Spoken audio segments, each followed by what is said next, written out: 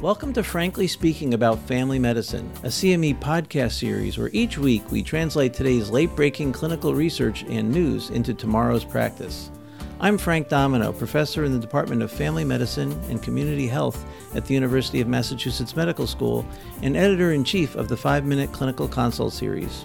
Be sure to visit primed.com/podcast after the discussion for more information about today's article and to claim CME CE credit.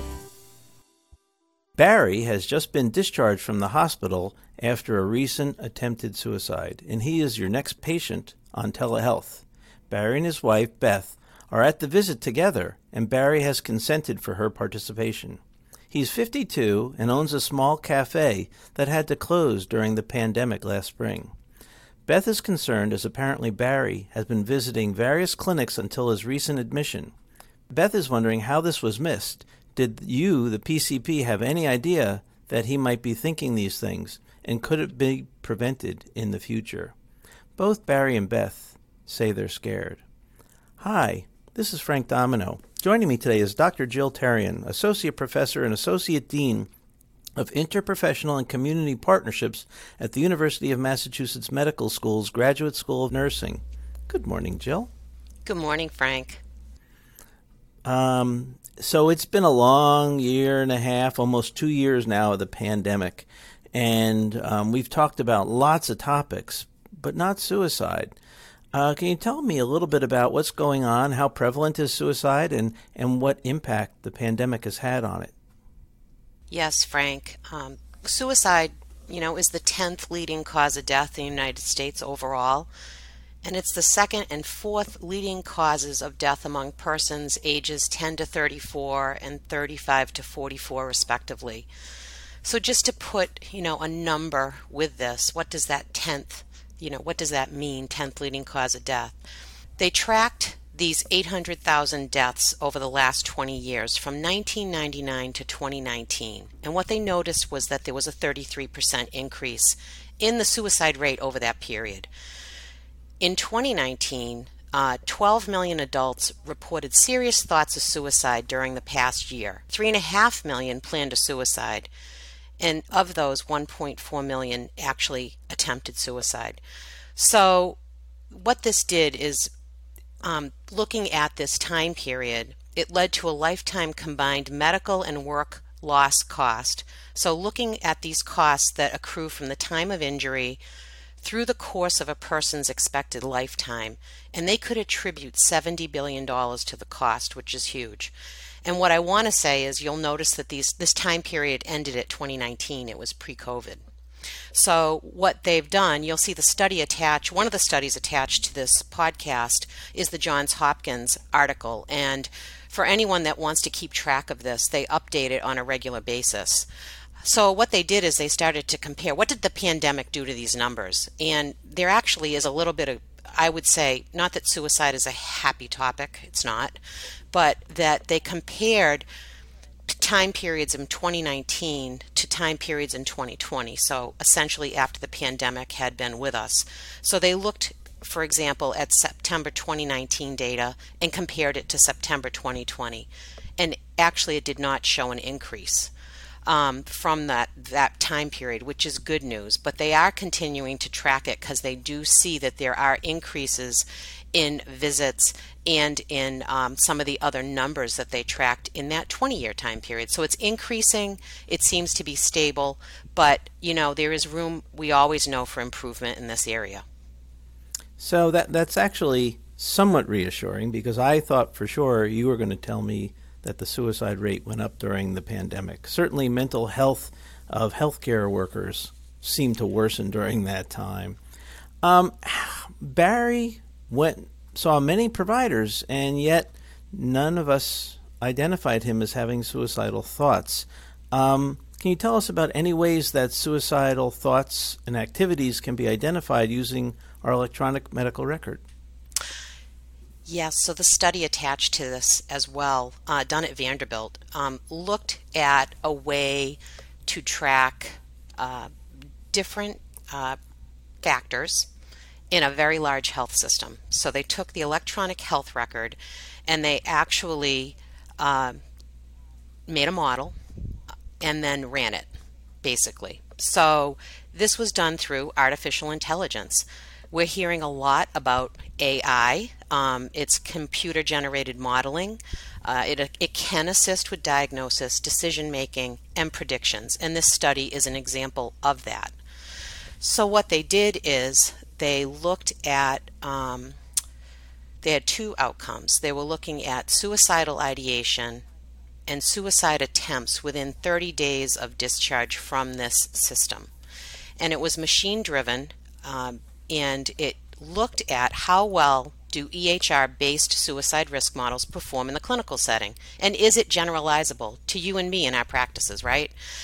And so it was observational, a prospective cohort, and it was all patients that were seen inpatient, in the emergency department, and ambulatory surgery encounters throughout the whole system. And these were adult patients. I want to be clear about that.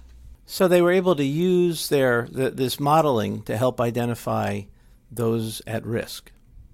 Yes. And what they had various predictors that they had picked out. It was age, it was sex, race, many ICD codes, medication data, past healthcare utilization, and basically they counted all these things over the prior 5 years and put it together. Oh, and zip code. And they put it together in this model. And these were, as I said, patients seen for any reason.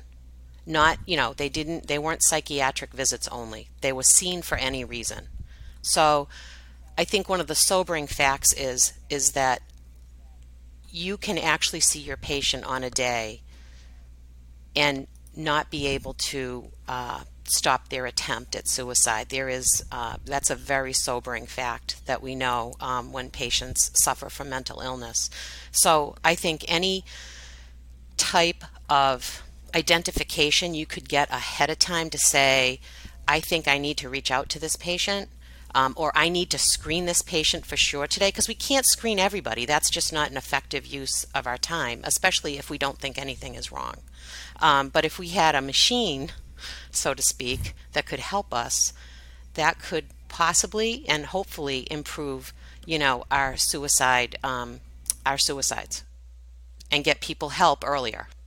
So now we've this modeling tool using artificial intelligence was able to identify patients who are at high risk based upon a variety of factors. Two thoughts. What do we do if our system starts running this on our patient population? What do we do with the information if they say, hey, these few patients of yours meet our criteria? What do we do for them, and what are we going to do for Barry and Beth today? Overall, this is not ready for prime time, but that is, the hope for the future, right? That we're going through all of this effort with these electronic health records, and if we could benefit the patients in a way to identify their risk and intervene, that would be wonderful. I think that if you work in a large healthcare system, this could be coming to you in the next, few years, next 5 years. The people that did this study are continuing on to make it, to look at it in a more defined way and test it out in practices. So what we need to do for Beth and Barry today is address, number one, the question that they asked. Beth asked is, Barry was seeing, why didn't the system pick this up? But we don't know, was it in this system or not? But we didn't pick it up. But what are we going to do from here? Well, first of all, it's good. They're here at a visit together, and we're going to see how is Barry doing, right?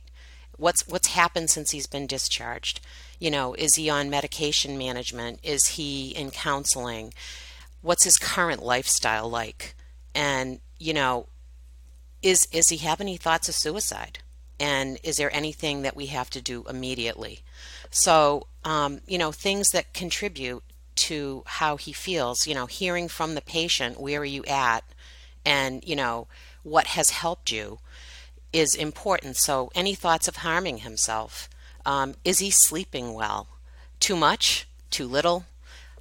Motivation. What is his daily life like? We know that we've had restrictions eased up. What's his plan? It is totally disheartening to see the businesses that have closed in this time period. And unfortunately, restaurants were one of the hardest hit. And what's his affect today? And does he have any protective factors? And when I talk about that, the pandemic impacted, number one for them, economic stress. It closed his business. So where are they at financially? Social isolation. We know that we had things shut down and, we were keeping to ourselves. Did they participate in anything like, Zoom video chats with their family and friends? Did they try and do that? Do they need help with that? Participation in religious community. Are they active in that? Because those did get shut down during the pandemic. And then the continuous media coverage. I think that all of us had to step away from, media during this time period because it just can be too much. And then does Barry have any barriers to mental health treatment that we can help with and be a part of for his improvement?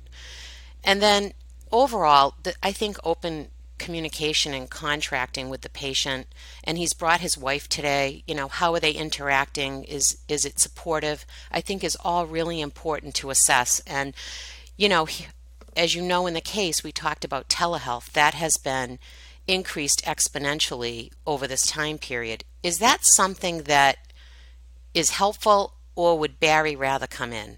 And can we accommodate that? I think that that's really important. Telehealth, it might be preferable. It might decrease their drive, and it might work just fine for them. But do they want to come in to a face-to-face visit? Is that more desired? And then I just want to say that, to answer Beth's question, not all systems are connected in that way. And then the fear, they're afraid. So I think reassuring them and, contracting them, and that you're going to work with them in an open communication is important. I think you're right. I think that's where we are right now, is that there are going to be interesting ways to identify all sorts of conditions going forward. And suicide has a very high concern for lethality, for mortality. So I think you bring up all the important points we need to address with our patients who are at risk. And hopefully this technology will be helpful and beneficial. Now all we need is further assistance once things are identified. Oh, I want to say, Frank, probably, so you say, what's the overall gestalt of this episode and this paper and its use? And really, if patients are identified through an AI process, and that could prompt further screening and intervention when under normal visits, the patient would not have been screened for suicide risk. That's where the benefit's going to be. It's identifying those that we don't see, normally. Well, thank you, Jill. Really interesting, and this is our future. Thank you, Frank. Practice pointer. Identifying risk factors in our patients to prevent suicide through artificial intelligence is on the horizon. When you get a positive hit, bring those patients in and provide close follow-up. Join us next time when we talk about the role of MRI testing in patients with elevated PSA levels. Thank you for listening to Frankly Speaking About Family Medicine, brought to you by Pri-Med. To claim credit and receive additional information about the article referenced in today's episode, visit primed.com/podcast, and see you next week.